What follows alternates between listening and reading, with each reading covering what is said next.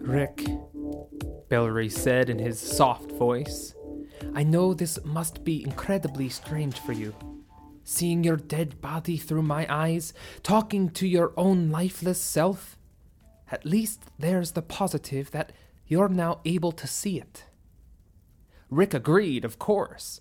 It was an eerie feeling, though, an insane perspective. He had experienced life through Bellary's point of view before, but looking down at himself, dead, a large, charred hole in his chest, was something else entirely. He didn't remember dying, but clearly, he must have done so. Yet, like Bellary said, the positive, he was somehow alive again. Bellary continued, It has been a true honor to have had a transference with you. Knowing your life, your struggles, your doubts, your beliefs, your loves, and your convictions. We are of different worlds, yet I feel we are, in many ways, the same. Which is why I know you won't like the task I must place upon you now. It was to be my path, supposed to be, and now it must be yours. For the sake of all we hold dear, you must not fail. I'm sorry, my friend, that I must give this task to you, but I'd rather you live with one more regret than die without the chance to live with the peace you so deserve. The fate of this world and all worlds rests upon the decision you make now. It says a lot of what I think of you that I would leave such an important decision to a man I'd met just 6 hours ago.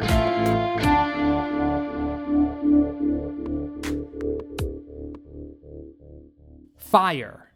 That's all Rick could think, and he moved through the redwood forest at a run, like he once ran towards the dangers of war, hoping, without hope, that he was somehow wrong.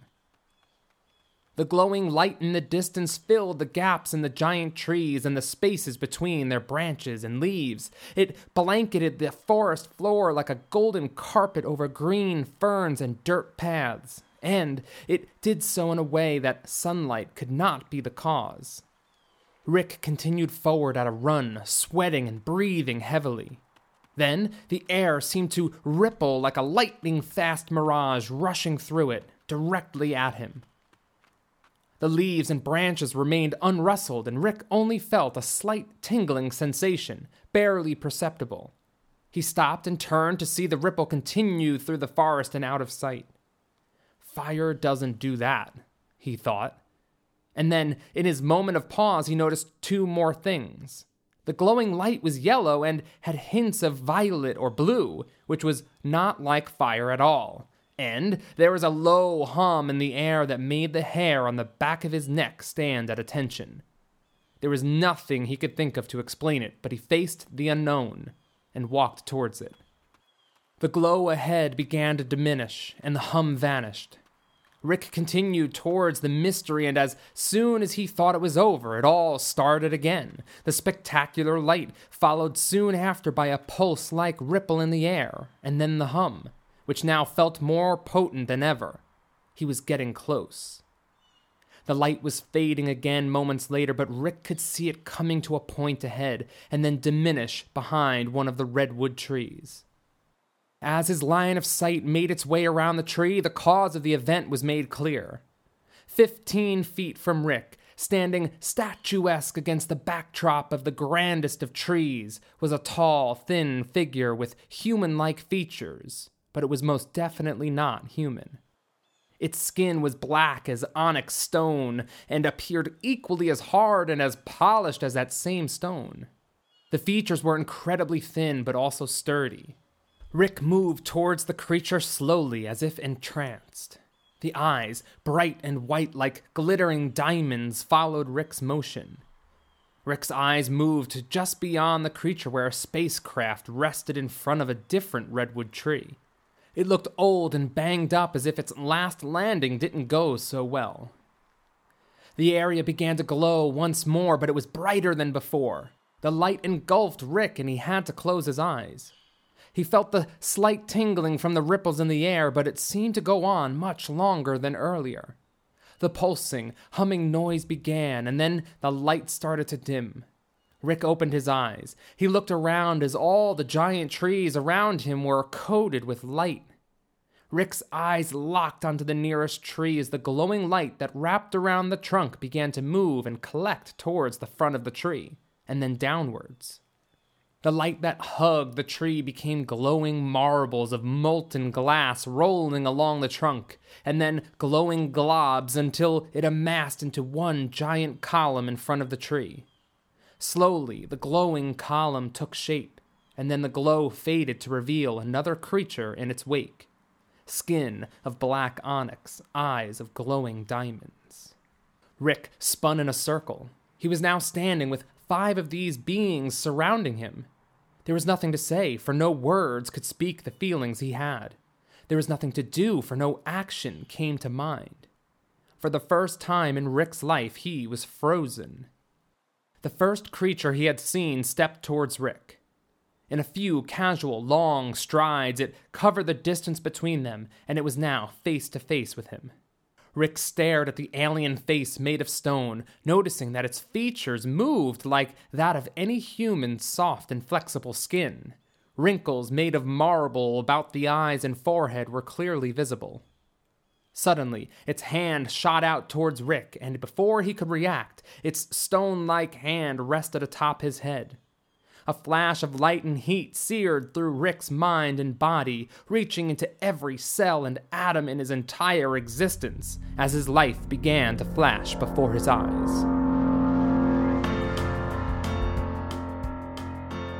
Welcome to More Than a Story, where each episode is an original short story and a little more. At the end of each story, I'll briefly discuss an idea you can take away from it. Something to inspire you, motivate you, or even challenge you to live out your biggest goals and dreams. My name is Derek Hennig, aka The Roaming Scholar, and it's my mission here and in everything I do to fill your day with something good. So, without further ado, I hope you enjoyed today's story, Transference. Let's get to it.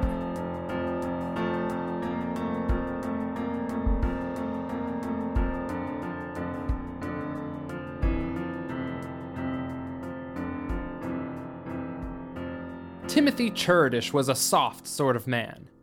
In the same way that the letters of his name combined to create a sound like a puff of wind of little significance, so did the man's features combine to create something equally unmemorable. He had a soft, round face, small, beady eyes, and his hair was thin and an extremely light blonde color. It would be perfectly reasonable to have spent a day with the man, and then, the following morning, forget everything about it. Cherdish knew this about himself, and yet he was in a position of high authority, the product of a need to keep a secret.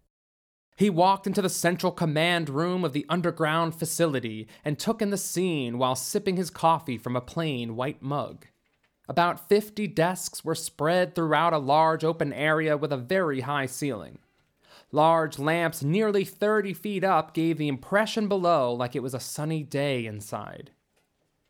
One wall had a display of 20 screens that formed one giant collective image of a world map. A row of people sat before a console with various buttons, knobs, and keyboards and smaller computers of their own. It was like a NASA control room mixed with an office. Cherdish turned towards a woman who was leaning far back in her chair, her feet on her desk, staring at the ceiling. "Straighten up, Carly," Cherdish commanded to the woman. "Now's no time for slacking off." The woman named Carly did so and began typing code into the computer with swift strokes of the keyboard. "There's a lot of heat on us right now," Cherdish continued, sipping his coffee with a slurp. "And we need you on your game. This stupid Rush Area 51 thing is putting more attention on us than I like." "I'm on it," Carly said, pausing to look at Cherdish. "No one will be able to find a thing." "That's what I like to hear," Cherdish said, and then he walked away. Carly watched him move over to the wall with the large display of screens.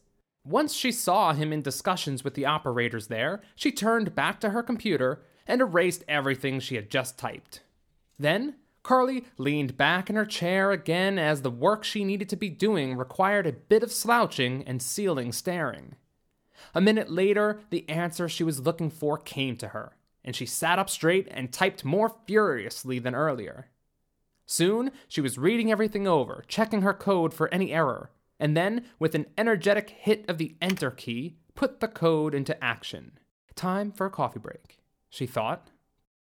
Carly got up, taking a tablet from beside the computer with her, and made her way towards the exit of the command room. Before she reached the doors, though, an alarm filled the room and red flashing lights.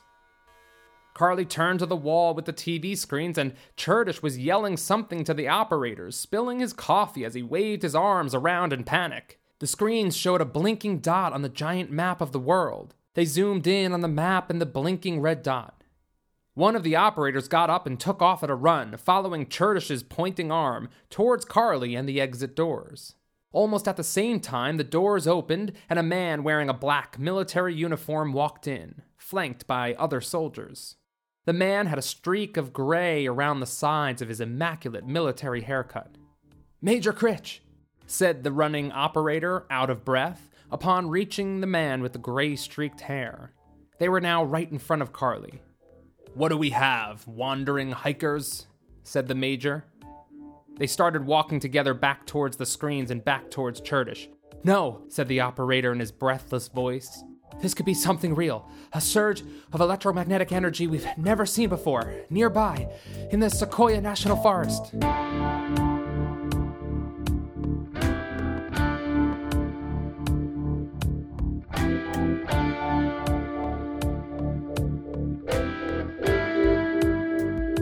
He was seeing what he didn't want to see.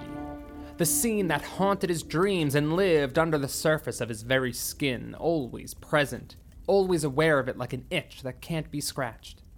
Rick walked through the flattened village.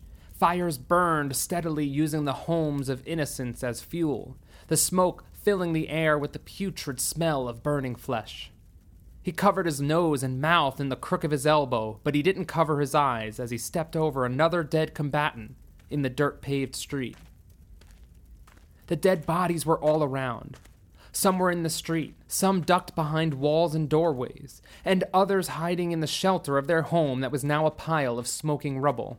Some were holding machine guns in hatred. Others were holding on to each other, and Rick didn't dare try to name the emotions that matched their embraces. Whose bombs and mortars caused this?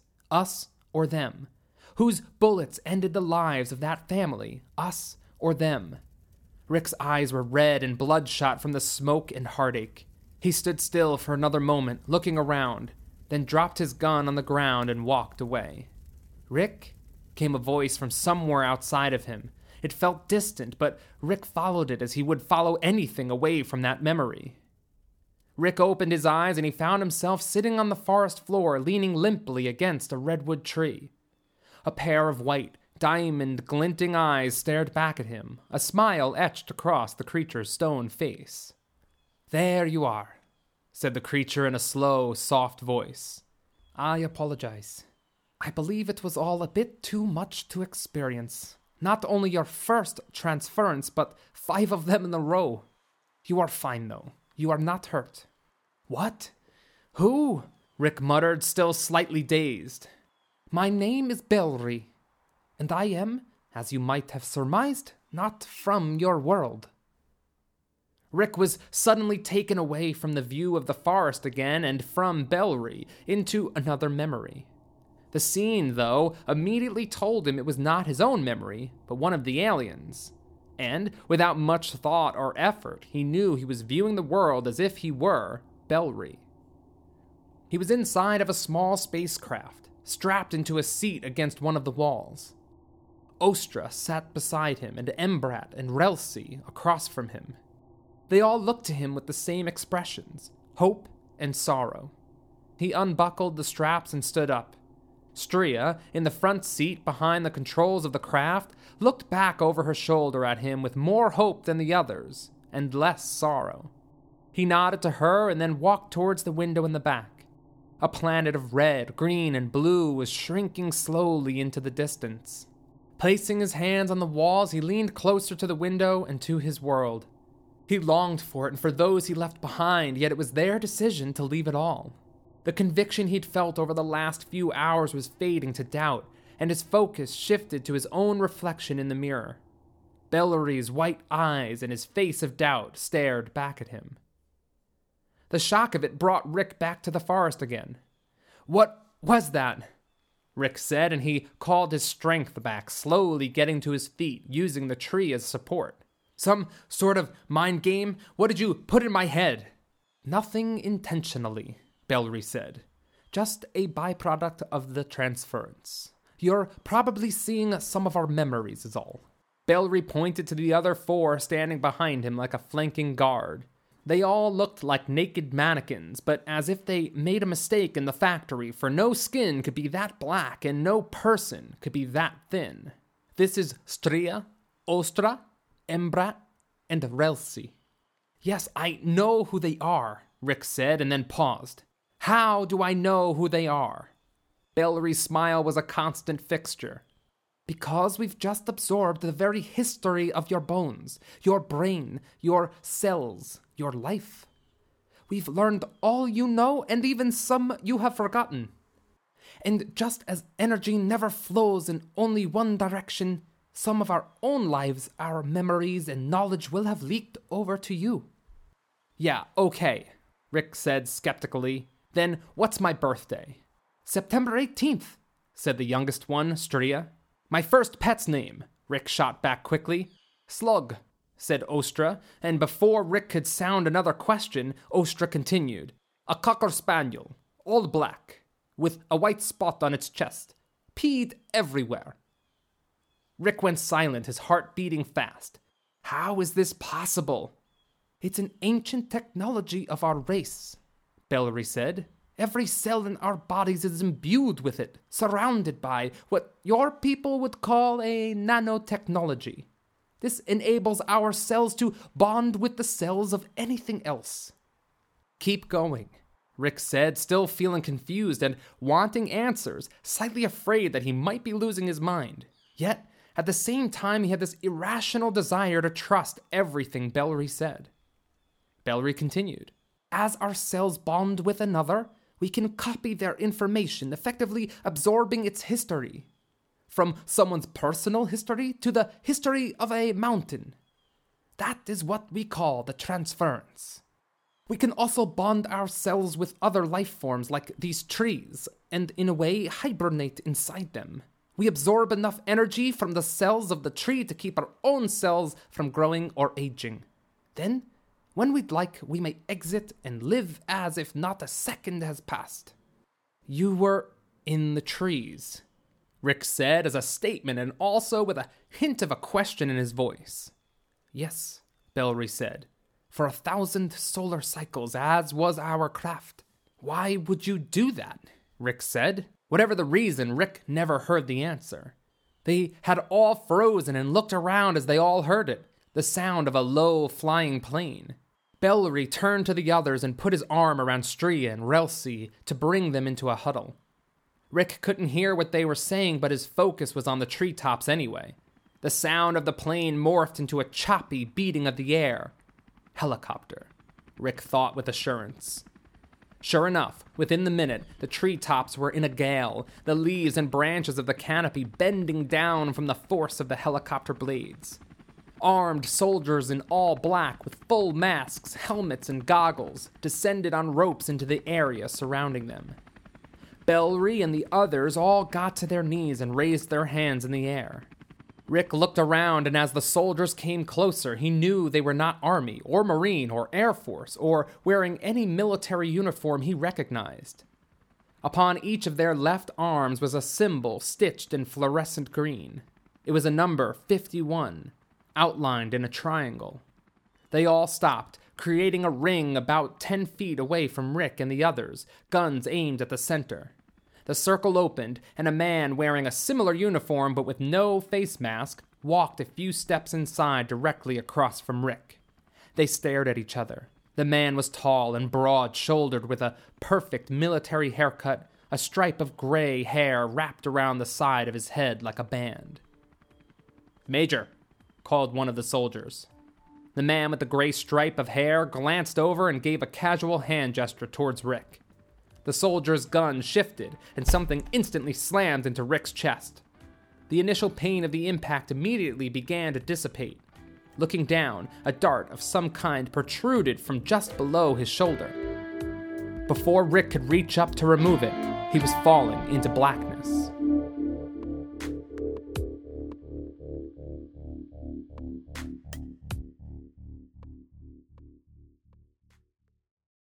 Rick woke with a pain in his chest and an energy of astounding proportions.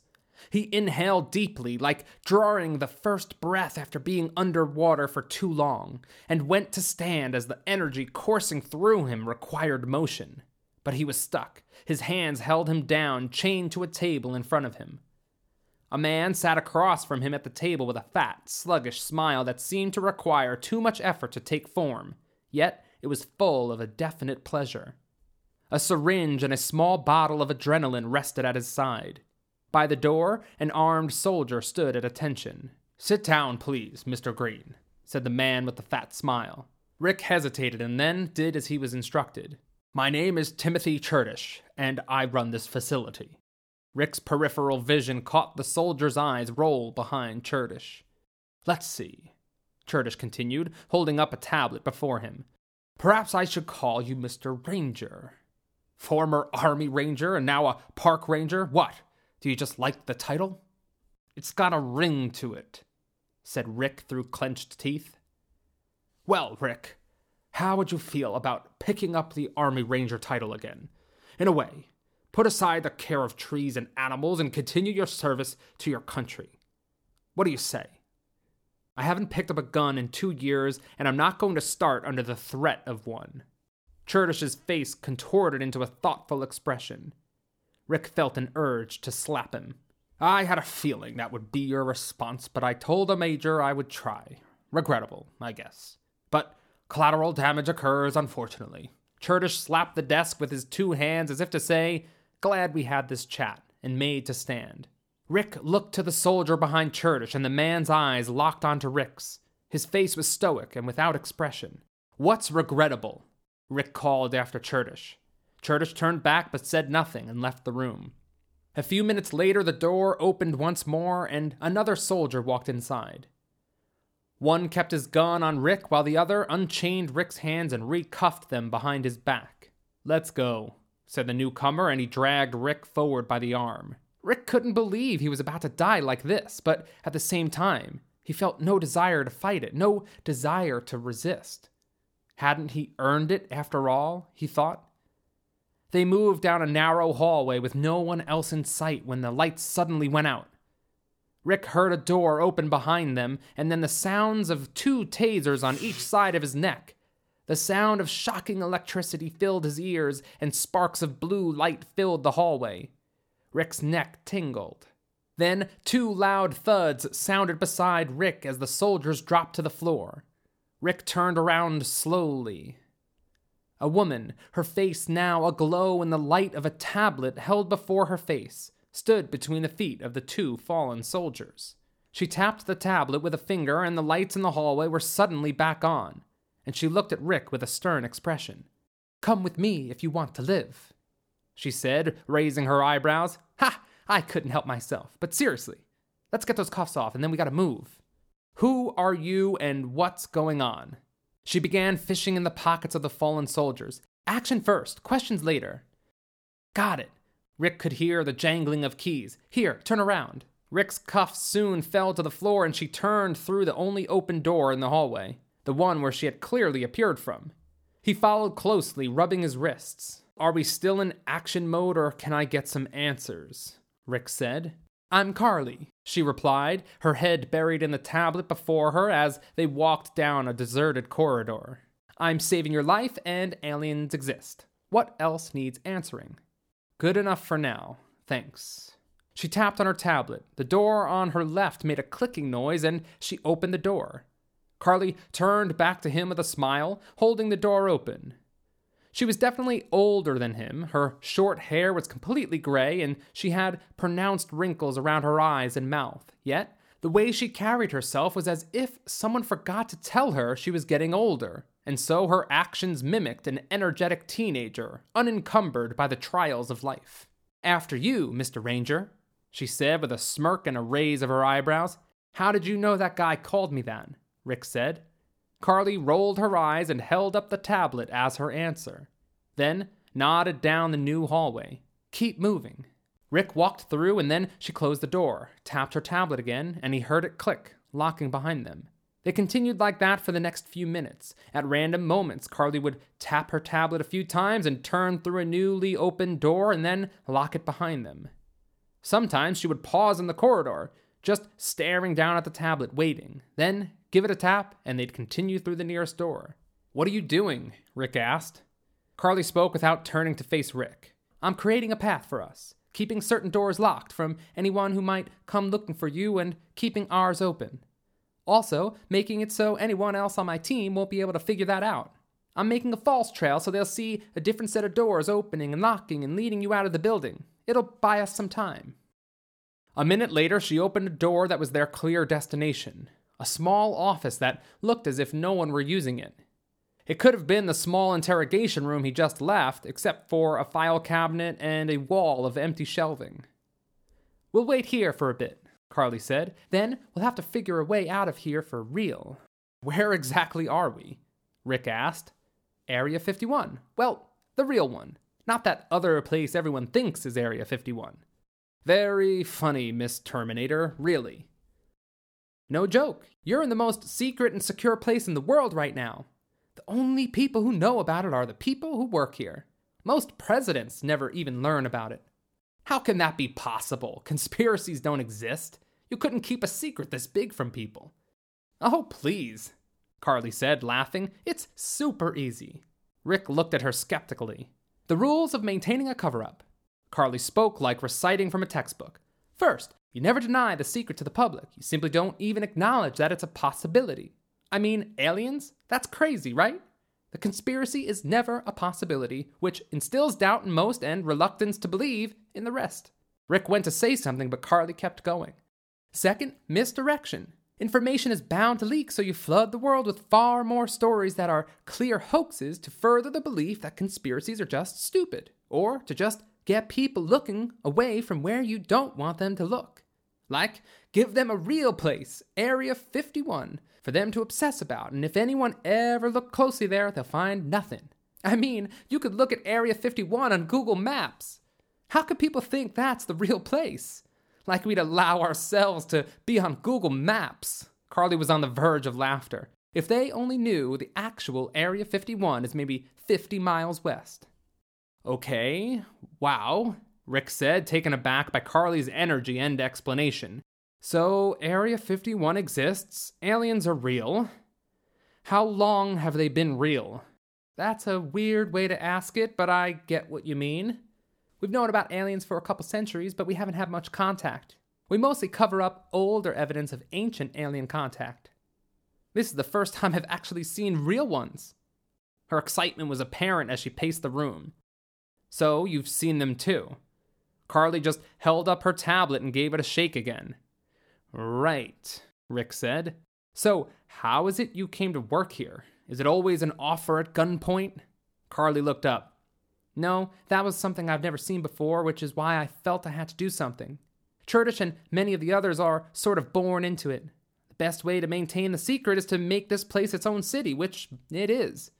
I'm one of the few exceptions. I sort of hacked my way into a job offer." "Go on," Rick encouraged. "I didn't need to see this place to believe in conspiracies. I was after more information for years when I basically figured everything out. Perhaps I demanded to work here and they really had no choice but to accept." Carly laughed to herself and then went back to staring down at her tablet. A moment later, Carly shrieked with excitement. "Ah, here we go! Come look!" She never picked her head up to see if Rick was coming over, but he, of course, did. When he was leaning on the desk at her side, she began pointing and explaining. "Okay, the majority of those creatures, they'd prefer observers," Rick said, shocking himself with the knowledge that came from somewhere in his brain. Carly didn't catch his surprise with himself and kept explaining. Okay, observers. They're being held here in this lab. Rick could see on her tablet the observers, minus Bellry, behind a thick glass wall huddled together with a few guards standing in front. Except for one of them, Carly said. She went on tapping her screen, then typing commands, and then there he was. Bellry, seated in a chair like you'd see in a dentist's office, but his arms, legs, and middle were bound to the chair with metal braces.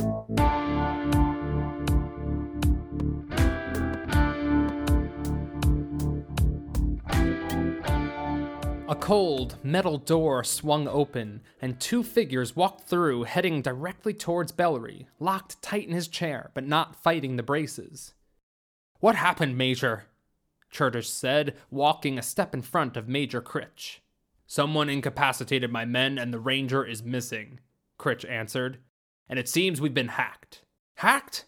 Churtish said, stopping in his tracks, turning to the Major. "Has there been information leaked?"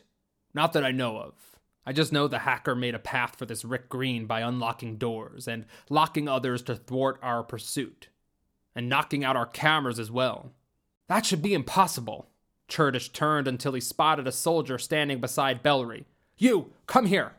The soldier obliged. "Go find Carly and bring her here, now." The soldier nodded and was off. Churtish and Major Critch walked forward towards Bellry, who looked back with a stoic expression.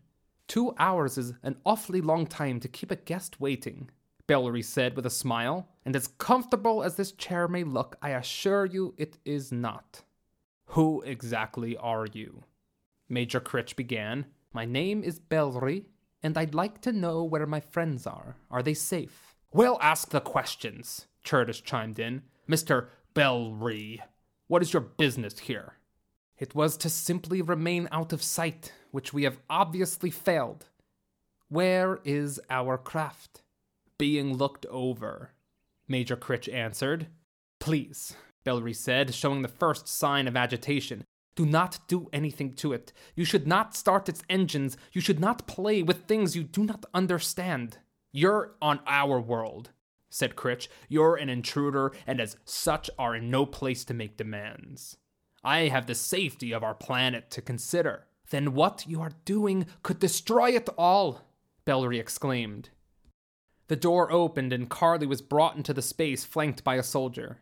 "Carly," Churtish said, frustration in his voice. "What happened?" "I got an alert of a breach in our systems," Carly said, trying to appear surprised and shocked. "And I've been trying to find it." Churtish's eyes moved to the soldier behind her. "She was in her quarters, at her computer when I arrived," he said. Carly tried not to smirk. After seeing Churtish demand to see her from her tablet, she left the office room at a run, leaving Rick alone. She got to her room with 30 seconds to spare and tried to pretend to be surprised when the soldier showed up to collect her. Churtish turned back to Carly. And I'm not sure what's happened. Yet," she said. "You're supposed to be protecting us from exactly this kind of incursion and beyond. You're supposed to keep this place invisible, so no one even knows that there's something to hack into here. I thought you were the best, or do we need to find this other hacker to replace you?" "No, I'll find them." Carly's tablet suddenly beeped in her hands, and she held it up to study the screen. "What is it?"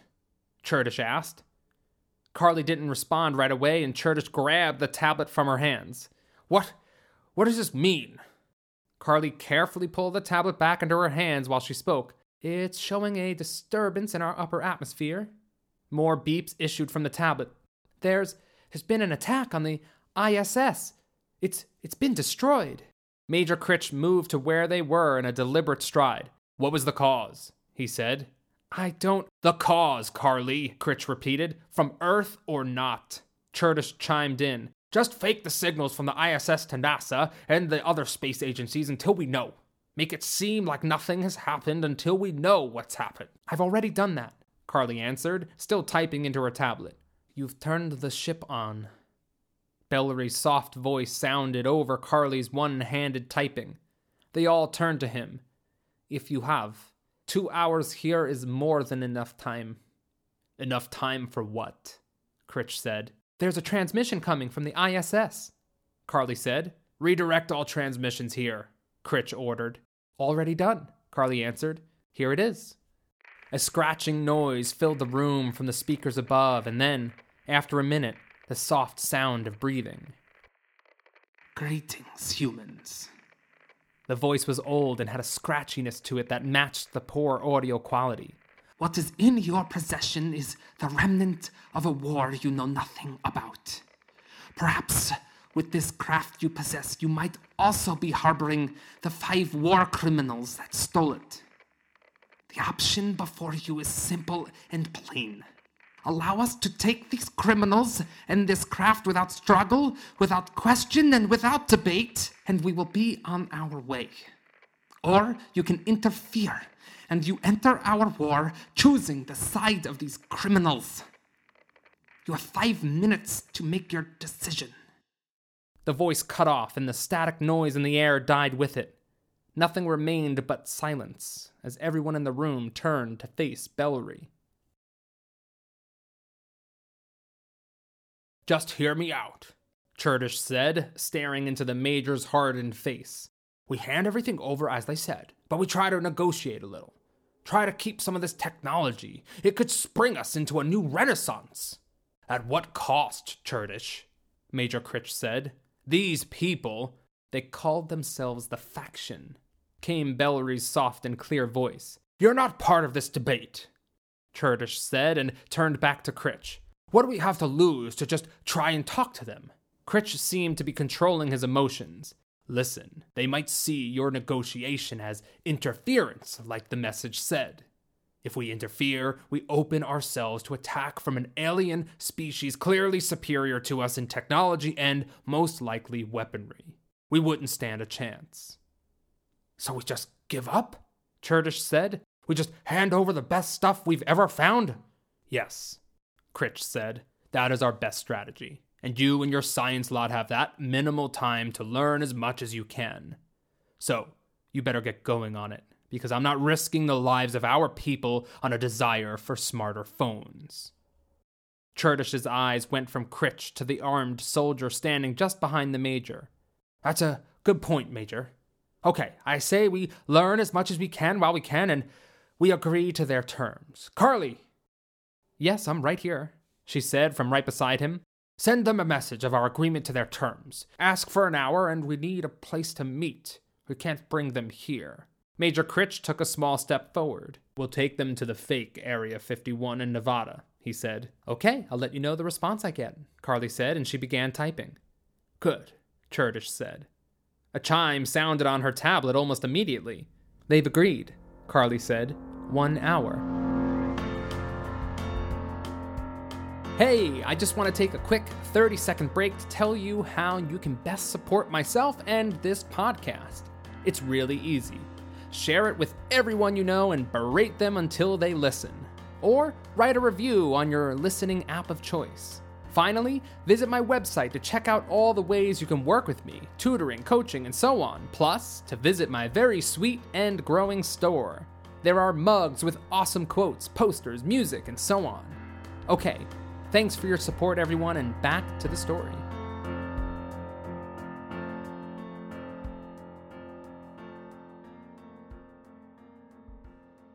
Carly walked through the door of the office, and she looked serious. "What's going on?" Rick asked. Carly paced the room in front of Rick for a moment before speaking. "Apparently, your observer friends are on the run from their world. War criminals, the message said, but I don't know." "Message?" "Yeah, more aliens. Took out the ISS and gave us an ultimatum. Critch and Cherdish decided to hand over your friends in an hour." The room went silent, and then Carly turned to Rick. "We have a decision to make." Rick's mind flashed away from the office, back into another memory. Suddenly, he and the other observers were looking to Bellry. They were in a laboratory of some kind with instruments Rick had never seen before, but in this moment they fit and made perfect sense. He knew what each device and machine did. "We have a decision to make," Bellry said, speaking softly in a mere whisper.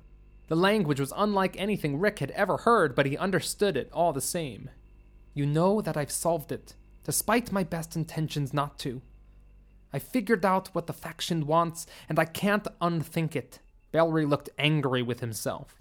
The guards will be here by nightfall to absorb our thoughts, and so the decision must be made now. There are two options. You destroy my body beyond the atoms. No! Rick shouted, but it wasn't his voice. Stria, Bellry said with a warning in his hushed tone. It may be the only option. What's the other choice? Stria said, and Rick felt the emotion, the love, and the pain coursing through her, through himself. Bellry took a deep breath and on his exhale spoke. I run. I try to hide and never be found. Bellry raised his voice slightly and raised his hand to stop Stria from interrupting. But there's a big risk to that. What is the risk? Embrat spoke stoically, like a statistician trying to absorb all the facts. If I am found, Bellry said, then my first option may no longer be a possibility. I may not be able to destroy myself in such a way as is necessary. If they will get the information, then all will be lost. Ostra, Stria pleaded. Relsi, someone back me up. Stria, Bellry said with a fatherly tone. We must remove the emotion. We must decide this purely on the numbers, so to speak. What is the best way to keep the faction from destroying our world and countless others? Perhaps, Ostra said, and Stria looked to her with pleading eyes. Perhaps the decision must be made not on the science and numbers, but on the very philosophy we employ to never deliver such an answer to the faction. Meaning? Bellry said. We would not give such knowledge to those who would cause destruction with it, for our conviction to preserve life. And so, in your decision now, perhaps we should speak of preserving all life, including your own.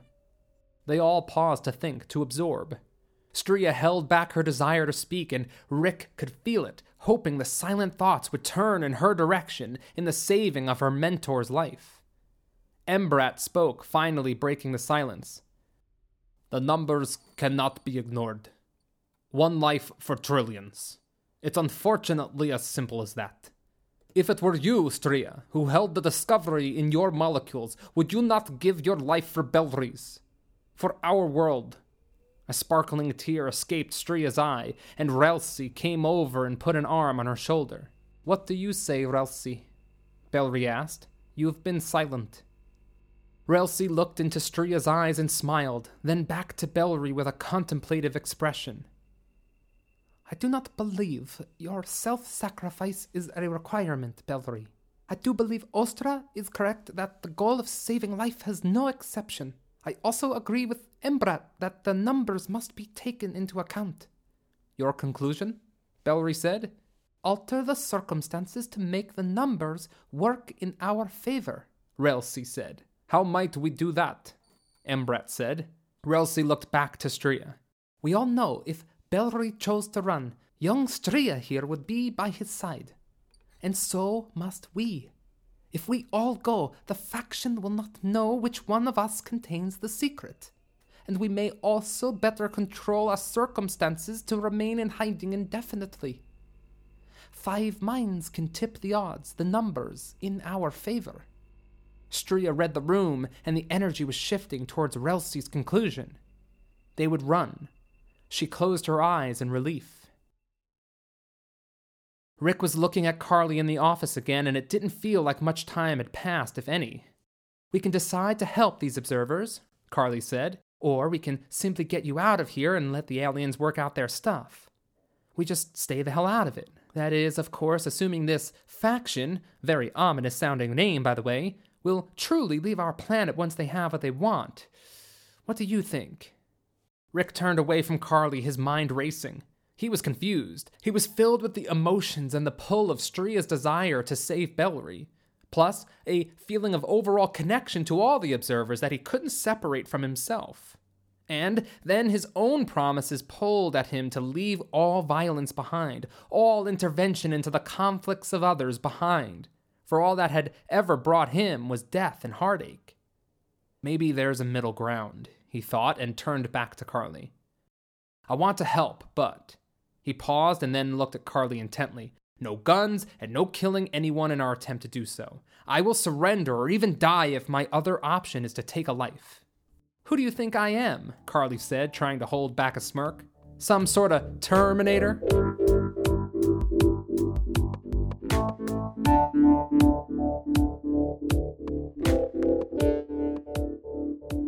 A heavy glass door opened, and Bellry stepped inside, prompted by a small shove in his back. The door closed shut immediately behind him.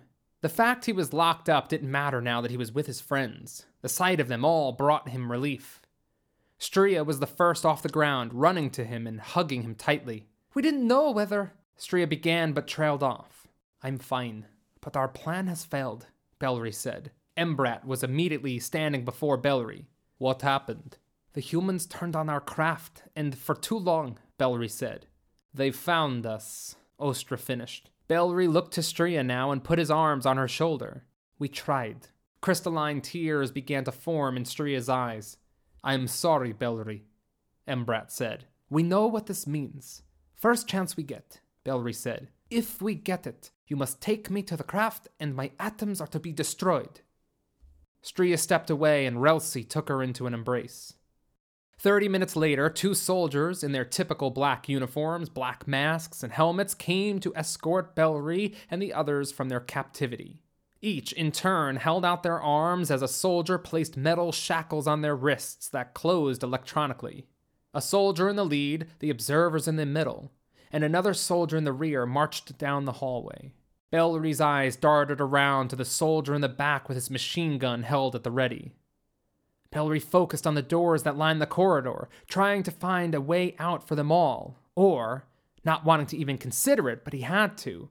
If there was a way for just himself to escape and elude the faction for a little longer, he'd have to take it. At the end of another hallway, the leading soldier paused before a door and pulled out a tablet. Bellry only got a brief glimpse, and then they were walking through into a vast aircraft hangar with helicopters, airplanes, and other cars and trucks. It seemed to be a mile long with a clear runway down the middle. Bellry looked up to the ceiling, which may have been 100 feet above, but he was still looking up at a ceiling. The lead soldier paused in front of a helicopter and gestured for them all to get inside. Bellry and the others did so. The rear soldier climbed into the front behind the controls and took his helmet off, pulled his face mask down, and turned back to Bellry.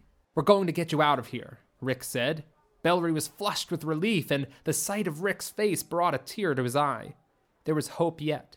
He turned to the others, and they echoed his relief in their expressions. The lead soldier revealed herself, and she smiled at them in a slightly different way. There was wonder and excitement, like a child first tasting ice cream. "I'm Carly," she said, and then with a few taps on her tablet, the shackles on their wrists opened and fell with clunks to the floor of the helicopter. "That's better." "We are deeply grateful," Bellry said with a smile. "Let's get you out of here first," Rick said, and then turned to look at Carly. "Whenever you're ready." Bellry went to interject, but a loud rumble filled the air, silencing his thought. They all looked up towards the source. The ceiling began to part, and sunshine poured in below. Rick immediately turned to the controls and started flicking the switches he needed to hit to get the blades moving. Nothing happened. He did it again, and just as the first time, nothing happened. "Carly," Rick called back to her. "Something's wrong. This isn't starting. Did you deactivate this one as well?" When he heard no reply, he turned full around in his seat to see Carly frantically tapping and typing on her tablet. The rumbling from above continued as the doors opened wide enough for any aircraft in the hangar to be able to leave. "Carly," Rick said again more urgently. She stopped typing and looked up at Rick with worry in her eyes. "I'm blocked out. I didn't open the ceiling. I can't do anything. Someone wormed in behind me." She looked stunned, as if that were more impossible than sitting next to aliens. "Who could do that?" Rick said. "No one." The hangar began to fill with shadow as something massive obscured the large opening in the ceiling. A giant spacecraft slowly descended into Area 51.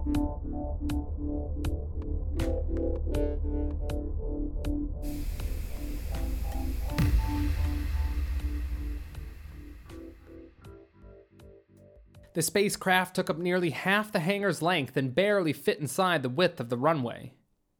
The edge pressed up against several airplanes and other vehicles, either displacing them to the side or crushing them slightly from the weight. Rick stepped out of the helicopter as the soldiers of Area 51 were mobilizing and forming defensive positions. He saw Major Critch enter the hangar, directing his men around. The front of the ship opened and a large platform with a group of aliens holding foreign-looking weapons floated out and then descended to the floor of the runway. When it touched down, the members of the platform spread out as the central figure stepped forward slightly. "Sumblok," Bellry whispered. Rick turned to see him standing by his side, one of the leaders of the faction. Sumblok definitely looked older, as his posture was slightly bent forward and the luster that Bellry's skin had was missing. All was silent as everyone in Area 51 took in the new arrivals. A commotion by the main entrance to the hangar drew the attention of Rick and the others. Churdish had entered the hangar and was heading towards the craft and towards Sumblok. Major Critch was calling after Churdish to stay put, to come back towards the fortified position he'd established. But Churdish just waved him down casually as he walked on. Critch looked as if he were debating running after him, picking him up and carrying him back, but instead turned his focus towards his men. He gave an order, and 2 groups of soldiers split to position themselves around the sides of the hangar. Only a couple helicopters stood between one of those groups and Rick and the others. "Now, I thought we decided on a different time and location," Churdish said, holding his arms up as if he was talking to an old friend. "This is most unexpected." "Silence," Sumblok uttered in a scratchy, whispery voice. "The craft and the runways." Yes, of course," Churdish said.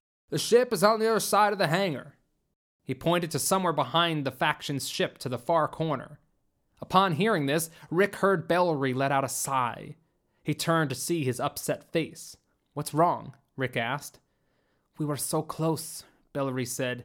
"If we only knew there might have been enough time before they arrived to end it all. Now..." He shook his head in acknowledgement of a critical error. Sumblok spoke in a language Rick didn't understand. Then a few of his men disappeared behind the craft and returned a minute later, speaking to Sumblok in that same unidentifiable language. "Good," Sumblok said, turning to Churdish. "And the runaways?" "Oh, they are in here somewhere," Churdish said, rocking on his heels nervously. "We will, of course, have them brought to you. But I wonder if we might talk for a moment." "There's no need for speaking, human," Sumblok snarled. "Well now," Churdish continued, "I just wondered if we could make a sort of trade. We're being awfully helpful to you, and we wouldn't ask much in return, just a..." It happened so quickly, Rick didn't have time to process until Churdish hit the floor, smoke rising from his chest. Sumblok gave a simple nod of his head, and then there was a nearly silent blast, a flash of green light, and then Churdish falling backward. "Enough talk," Sumblok said. "I know you're all here. Somewhere. Come forward or everyone dies." The faction soldiers around Sumblok all raised their weapons, and without warning, Bellry shouted, "Here! We are here!" Everyone in the hangar turned towards the helicopter they were hiding behind, and faction soldiers were soon upon them all. Bellry turned back to the others, but no words of comfort left his lips. Rick and Carly and all the observers were escorted to the platform that Sumblok and the other faction soldiers stood upon. Then the platform floated up several feet before stopping. Sumblok looked from one of the observers to the next. "Tell me," Sumblok began, "who figured out the secret to reverse aging our cells, and no one needs to die. Otherwise, I can kill you all and simply take the knowledge from one corpse at a time." "It was me," Bellry said simply. Sumblok looked at him with a scrutinizing gaze, but then smiled. "I admit, I would have guessed Embrat to be the one. Yet, clearly a more creative mind was required." "Sumblok, please listen." "No, you listen to me. I did not have the luxury to sleep in stasis for 1,000 years, Bellry. A century here, a century there. But now my clock is running out and you have the solution to making me young again. How could you betray your people? You would deny us all a life of eternity. For what? A difference in political opinion?" Bellry's face looked angry for the first time. "You are the one, and your faction, who betrayed our people. You enslaved us, forced us to work towards your goal so you could live longer. It was for all of us, Bellry. The result would be that we would all live forever. A small sacrifice of freedom for a life full of it afterward. Our technology, our ability to sleep in stasis was never about living longer, but about understanding the universe. The ability to observe shifting continents, changes in planetary orbits in one lifetime. That was the gift. Our ancestors, Sumblok retorted with a scoff. They simply lacked the true sight into the potential of such a technology. Observers, they thought themselves. But they did not observe what we did, the potential of a life indefinite. We can halt our life as we sleep, but when we wake, the observers would study rocks, when we could be studying how to go beyond stasis, beyond stopping aging and into reversing it. Please, Sumblok, forget it. To die is natural. You know how energy works. It cannot be created. It must be taken. To reverse aging is to effectively travel backward in time, and the energy cost, the energy that must be taken, would inevitably destroy this universe. The cost is too high. The cost is irrelevant, Sumblok said with a snarl. We are superior to every race we've encountered, smarter, better in every way. We should have a lifespan that reflects our stature in this universe. We should not die the same way these humans will die. It is an insult. To live against nature requires death, Sumblok. Then the death will be yours. Sumblok shouted an order in his alien tongue, and instinct kicked in as Rick grabbed Bellry's shoulder and threw him back behind him. Then everything went into slow motion. A flash of green light from the gun of the faction soldier filled Rick's eyes, and he watched the laser-like bullet reach his chest. Rick was propelled backward into Bellry, and together their bodies tumbled off the floating platform towards the runway below. Rick felt nothing, no pain or sensation at all. As he fell, the sound and lights of gunfire from the Area 51 soldiers filled the room. Before he hit the ground, Rick's last sight was looking into Bellry's shocked eyes, and then nothing.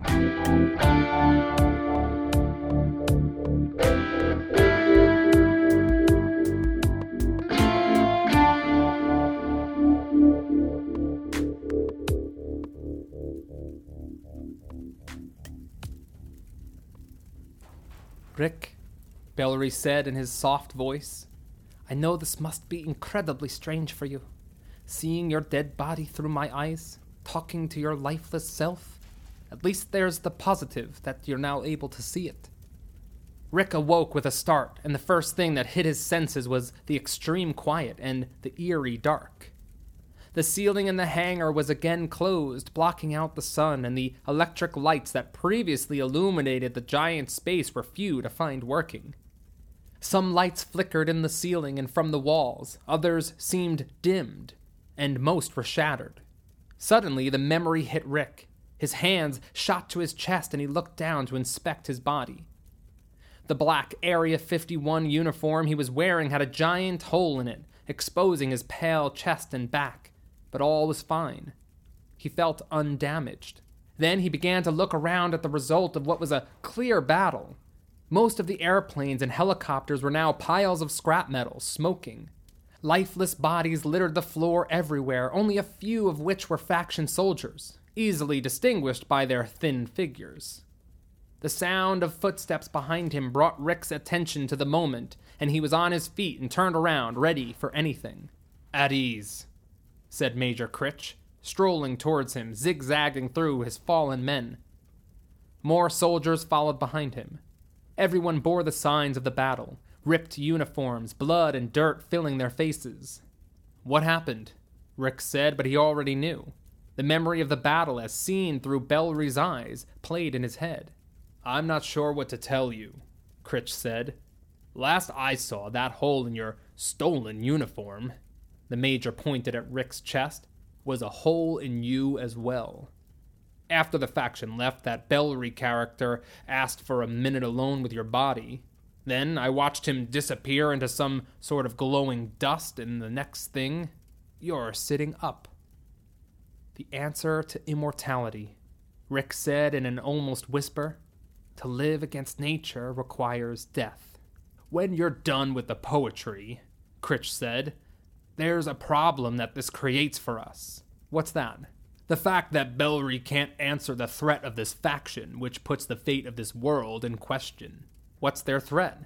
Bellry must turn himself in. That Soomblok said he doesn't need to chase him anymore. I think that's because they made a point to blow up their ship before they left. And if he doesn't turn himself in, Soomblok will kill one of his people and also destroy a city every hour, starting with Los Angeles. Rick's mind flashed to Bellry's memories, staring down at his own lifeless body again. I know you won't like the task I must place upon you now. It was to be my path, supposed to be, and now it must be yours. For the sake of all we hold dear, you must not fail. I'm sorry, my friend, that I must give this task to you, but I'd rather you live with one more regret than die without the chance to live with the peace you so deserve. The fate of this world and all worlds rests upon the decision you make now. Rick looked at the Major. I need a minute to think. Then he turned away. By all means, take your time, Critch said in a sarcastic tone, but Rick ignored him. There was more to the message from Bellry, more to the memory before he gave his life for Rick's. So, he sat down alone to dive into it. He thought back, and it all came forward instantly like he'd known how to do it all along. The sight of his dead body, Bellry's voice, speaking to him. The fate of this world, and all worlds, rests upon the decision you make now. I know I am forcing your hand, but I do believe the only option is for you to destroy Soomblok, and that it has to be you. If not, we leave this world and all others to certain destruction. This is my plan and why it will work. Rick followed Bellry's idea in his head and knew, by also having Bellry's entire life inside of him, that the plan would work. But Rick hated the idea. And Bellry obviously understood that Rick would react this way by his next words. Perhaps you will think this to be lazy thinking. The same lack of thought that leads your world into constant war before exhausting all other alternatives. But I am no lazy thinker. I would gladly sail among the stars, running forever. But that would only leave Soomblok and the faction on my tail, and the destruction would follow me. To run is to leave a wake of pain and suffering behind me. I think it is truly noble what you are trying to do with your life and your effort to stick to your convictions, but sometimes life opens a door when we did not even knock. It is a door we cannot ignore, and we must see inside, walk beyond, and confront what is there. This is one of those times. Perhaps I am wrong, Rick, and there is another way. I just don't see it. Perhaps there is another way, Rick thought, and maybe I can see it. He listened to the rest of Bellry's argument, to his final words, and then was back to looking at the hangar. Bellry's desire for Rick went against everything he believed and vowed, and he felt angry. How could Bellry even ask me to do it? He thought, even though he knew the answer. There has to be another way than the death of some to save others. Several minutes had gone by, and Rick came to his conclusion. Without a word to Major Critch, he walked across the hangar towards the helicopter they almost left in earlier. It looked mostly intact. Rick had all the knowledge and experience of Bellry's life inside him. He had the power to end it all inside him. Rick began sifting through the broken pieces of the helicopter until he found what he was looking for, Carly's tablet, and it was still working.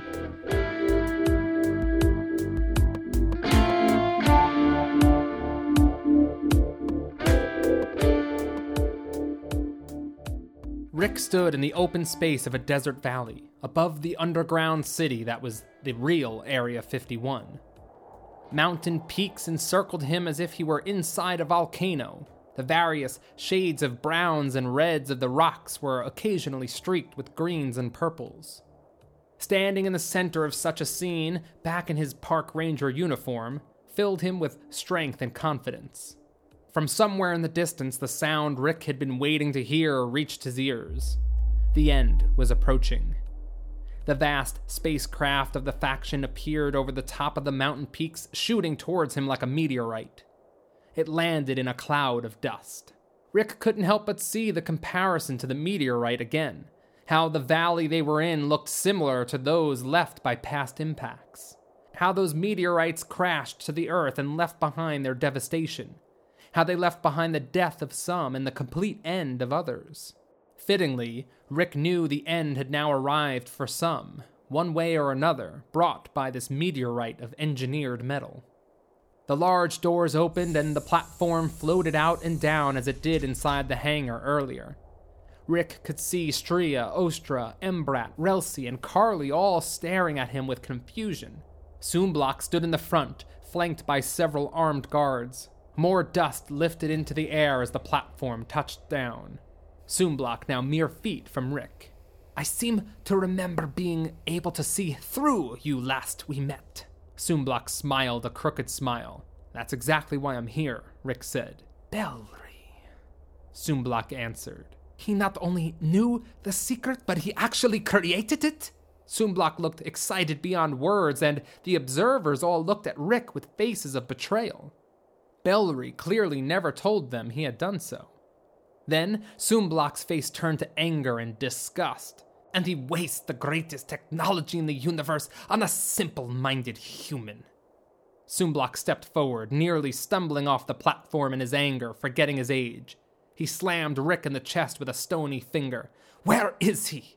"He's gone. But you don't need him," Rick said. "Gone?" "He told you that to create life requires death." The observers all looked at Rick in shock, and Stria's eyes began to fill with tears. "He gave his life, his energy, to save yours?" Soomblok looked more disgusted than ever, as if to utter the words left him physically dirty.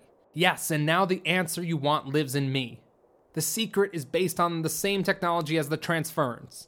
So, when Bellry saved my life, when he gave his life for mine, he also left the secret of how to reverse the aging process inside of me." Soomblok didn't say anything, but his white eyes widened and seemed to glint with an extra sparkle. "He expected me to continue his mission, to run or to try and kill you, but I don't want anything to do with this. I won't take a life again, and I don't want to see my world get punished for the sins of another, for a fight that's not ours." "Certainly not," Soomblok said in a mock understanding voice, as if he were speaking to a child. "I came to surrender the secret. I know you can simply take the answer with a touch of your hand, but I came in good faith that you would leave once you had it, that you won't use it here." "A reasonable request," Soomblok answered. "Now." Soomblok stuck out his hand and placed it on Rick's head, holding him secure. Rick was soon consumed with the light and hum of the transference, but it was different than when Bellry did it in the forest. This time it was over in an instant, and Soomblok was stepping back with a broad smile. "Yes, so simple," Soomblok said to himself, giddy, "yet so brilliant. Like a software update." Soomblok laughed. "That was so quick," Rick said, unable to help his curiosity. "I only took what I needed," Soomblok said. "I would not taint my mind with more of your primitive life than is necessary." Soomblok turned away from Rick and stepped onto the platform, walking towards the observers and Carly. He seized Carly by the back of the neck and brought her forward, closer to the edge of the platform, towards Rick. "You said you wouldn't use it here," Rick shouted. "Quiet, fool," Soomblok snarled. "I said no such thing. I said you gave a reasonable request, and I am reasonable indeed. Your people killed 3 of mine, and so I shall be reasonable." Carly looked to Rick with fear in her eyes as Soomblok placed his hands on the side of her face. She kicked, but then screamed from the pain it left her. Suddenly, light filled the air, emanating from Soomblok. It looked like the transference, but the hum in the air was louder. Soomblok's greedy smile could be seen through the brightness, and then it turned. He looked over to Rick, bathed in light, eyes widening in fear. Soomblok's feet began to break apart into beads of light. It moved like a wave in slow motion up his body. Soomblok, not Carly, was being torn apart. The wave reached up, and Soomblok stretched his neck in a futile attempt to escape. He began to yell a scream that didn't have time to entirely leave his throat, as his whole being was now billions of beads of light hovering in the air before Carly. Soomblok hadn't searched deep enough into Rick, as Bellry predicted, hadn't questioned Bellry's solution, hadn't imagined that Bellry would sabotage the tool of virtual immortality. Rick knew, though, that as one went to use the technology for themselves, it would automatically do the opposite. To save Rick, Bellry actually had to attempt to steal the life in Rick's cells. And as Soomblok tried to take the energy in Carly, he would be forced to give his own instead. The beads of light that were once Soomblok encircled Carly. Then they seemed to absorb into her very skin, and she glowed from the inside. The hum in the air died after a long minute, and the light from inside Carly faded. All went still and quiet, everyone frozen in shock. Carly stared over into Rick's eyes. It was the same woman, but she looked to be a teenager of 16 now, de-aged by 40 or 50 years. Carly studied herself in awe, felt her face and her body, laughing to herself in amazement. "How about that?" she exclaimed. The faction soldiers began to move without a clear purpose, clearly unsure of what to do. But just as they did so, all around the platform, doors opened in the ground of the valley floor.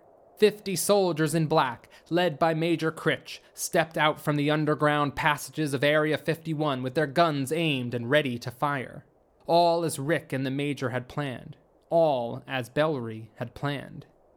"Put 'em down," Critch ordered. Embrat stepped forward and spoke in his foreign tongue to the faction soldiers.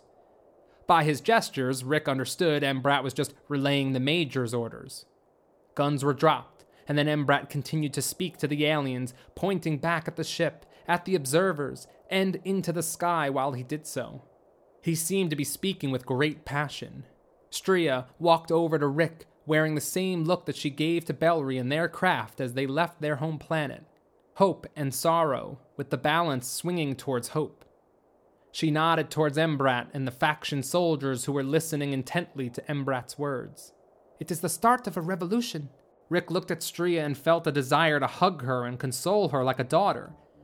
But he knew the desire didn't come from himself. "Bellry loved you very much. I feel it. I know it," Stria said, a crystalline tear crawling down her sleek black cheek, resting in the curve of a smile.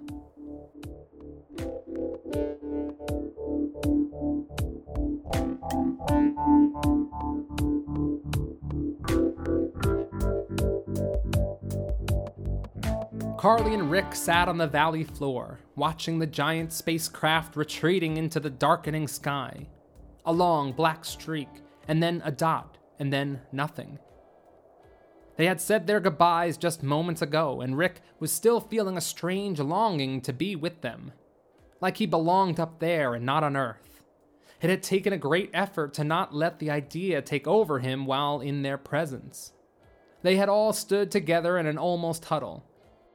"It was a true pleasure to share your mind, Rick," Embrat said with a short bow. "You've done us all a great service," Ostra added.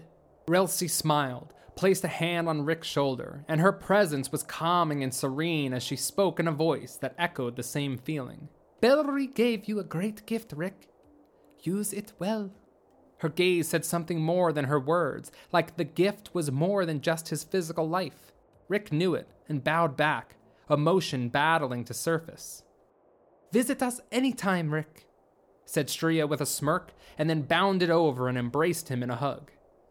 Soon, the platform was rising and the doors to the spacecraft were closing. Rick felt a small invisible ball blocking his throat from speaking or opening his mouth. The connection he felt to them burned through his body into his eyes.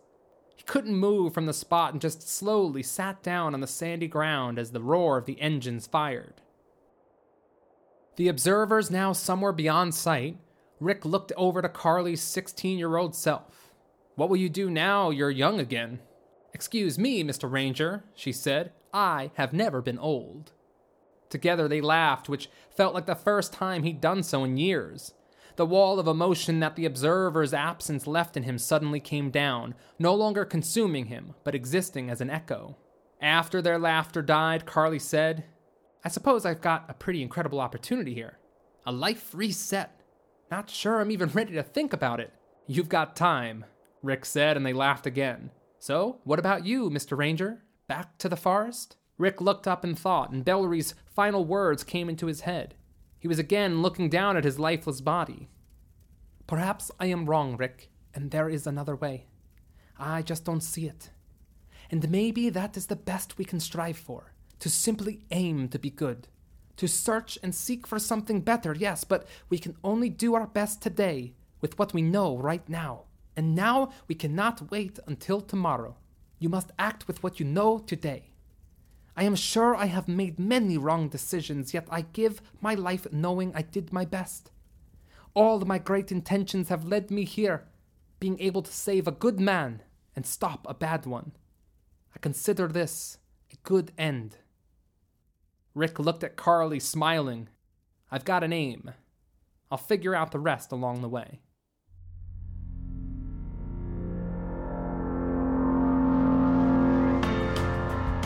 Thank you for listening to today's story. I also want to say an extra special thank you to my international audience today. This past month, I've seen downloads from Australia, Hungary, Russia, Canada, and the UK. I'm really grateful to you all for giving a listen, and I hope you left feeling good. The overarching theme of today's story is the question of conflict and how it relates to violence. It's the question of, can the ends justify the means? Are there times when our only option is to act in violence, or is that simply lazy thinking? But that's a question I'll leave you all to ponder on your own, as there's another idea at the core of this story that applies more to our dreams and making them a reality, which is what this whole podcast is about. So, at its core, Transference is all about making choices, and more importantly, making the big choices. Those crossroads in life that can make us feel that if we don't get it right, the result is going to hurt. A choice like that can leave us in a state of paralysis. It's the fear of getting it wrong, aka failure, and the unseen, unknown consequences of that result that can lead us into avoiding the choice itself. Just like our main characters in the story, who all decided to run from an issue. The observers all chose to hide and tried not to see the threat that still loomed, the inevitable choice that lurked just around the corner. Rick tries to avoid being in a position where he would have to make another choice where violence is an option. But they all discover that the crossroads don't disappear even if we look the other way. I definitely felt this fear after graduating college. The choice of choosing your future is a daunting one. I felt like each choice I made was this critical moment that, if not handled correctly, my entire life trajectory could go off in a direction I wouldn't like. No wonder I was stressed about it and anxious and even depressed at times, thinking about how come I don't know. It felt like everyone in the world knew the answers and I was the only one living in uncertainty. Okay, so obviously I don't feel this way anymore. So how do we get through it? I can really only speak to what I learned, but I imagine it will make sense to everyone. 3 things have evolved inside of myself to see these choices as non-threatening and non-stress inducing. The first thing to understand is that, for the most part, the only way we can really know which option is best is to make a choice and live in it. Take the job you're unsure about. Start the business you're uncertain about. Try that idea you're not sure will work. Go for that internship or interview. Only by walking a path will we really know if we want to be there or not. Over time, after many right choices and wrong choices, we get better and better at knowing what we want and what we don't. Instead of our choices being a flip of a coin, eventually, certain paths will become a certainty in our mind. The second thing is that a decision doesn't mean a life commitment, most of the time. Obviously, there's the rare exception, like you have to choose to amputate your leg or risk death. That's a life commitment kind of choice. Most choices in life are not like that, thankfully, and if you are in that position, That's another topic entirely, I think. So, to continue with point 2 here, it's just to recognize that we can always change our minds. I do it all the time. I make a choice and then I change my mind. Why not, right? If I choose one path and it turns out it's not what I imagined, or now I think the other option is better, I can change. I can alter my direction, and I'm unafraid to do so with a snap of my finger. Make a choice, live in it, and then you can always choose to change again. The third and last idea is that I don't think we should define ourselves based on one decision. Am I a podcaster, a storyteller, a musician, a teacher, an entrepreneur, a liar, an honest Abe? Am I a coward, courageous? I'm all of them and I'm none of them. I'm not defined from one choice, and nor are you. So remove the pressure. One recent example in my life is something that has to do with this podcast and the novel I'm writing. I just took a month off from this podcast in an attempt to focus solely on the novel and get it done. I soon realized 2 things.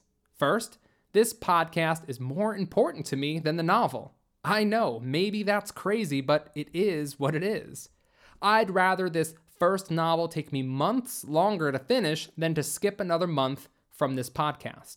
That's just what makes me happy.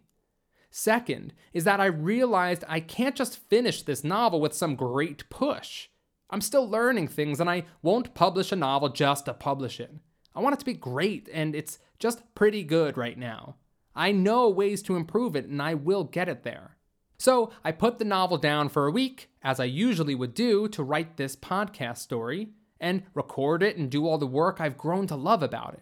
I felt incomplete without it, and I won't put it on hold again. Lesson learned, choice made, and choice changed.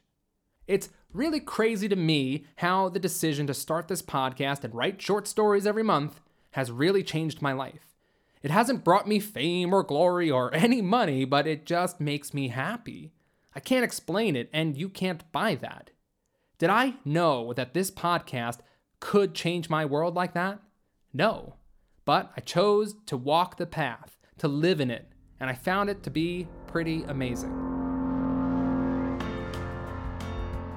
Thank you all again for listening to today's story and takeaway idea. I hope it helps anyone out there struggling with a major decision. If you'd like to work with me regarding your big choice, like choosing your college major, choosing your career path, or a new career path, I offer coaching on my website. Also, you can get my ebook, Design Your Life Like an Architect, to find those answers on your own. Remember to give the podcast a review if you liked it and share it with your friends. Join me on Instagram and Facebook at More Than a Story Podcast to be involved with choosing the next story, to let me know your thoughts, and just to say hi. All right, have an awesome month, everyone.